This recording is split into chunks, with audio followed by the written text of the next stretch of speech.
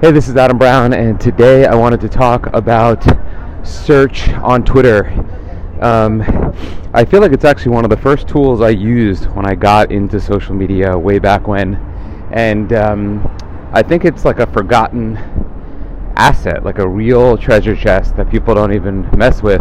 In fact, I find people don't even know about it, right? They're like, what is that? Is that a new search engine? And it's basically just your ability to go on Twitter and search topics, search keywords, search what people are talking about. And as some brands have really gotten away from using Twitter, I've started to just go back to it, like old school 2011, 12, and just go in there and search a topic like vegan protein powders and just get in the conversation. Hey, I've tried this product, how about you? As myself, or as one of my clients, like, yeah, here's a great protein powder, it is vegan, goes great with XYZ. Or, hey, other brand, this would really go well with yours, for, you know, a brand that's not really a competitor. Maybe it could be like a frenemy or friendly ally in the space. And I find that the search feature is just so powerful.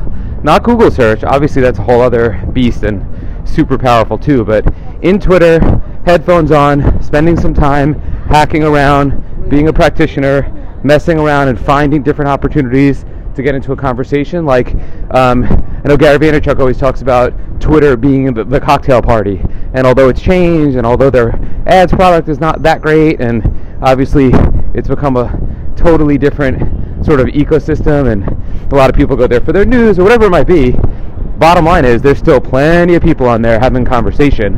And so think about the cocktail party. If you went to a cocktail party tomorrow, it wouldn't matter if there's 300 million people, 100 million people. It would just matter that there's 10 people. And if the 10 people started a conversation around going vegan or protein powders or smoothies or how to eat healthy on the go or how to prep healthy food for work, you would jump in the conversation, you would tee up your product, and you convert a sale. Each sale is so valuable, especially if you have a great product, because then there's lifetime value. It's not the one sale, it's the many sales. It's the word of mouth from the sales. It's the people at work or at the gym or their family members or friends seeing it and saying, what the hell is that?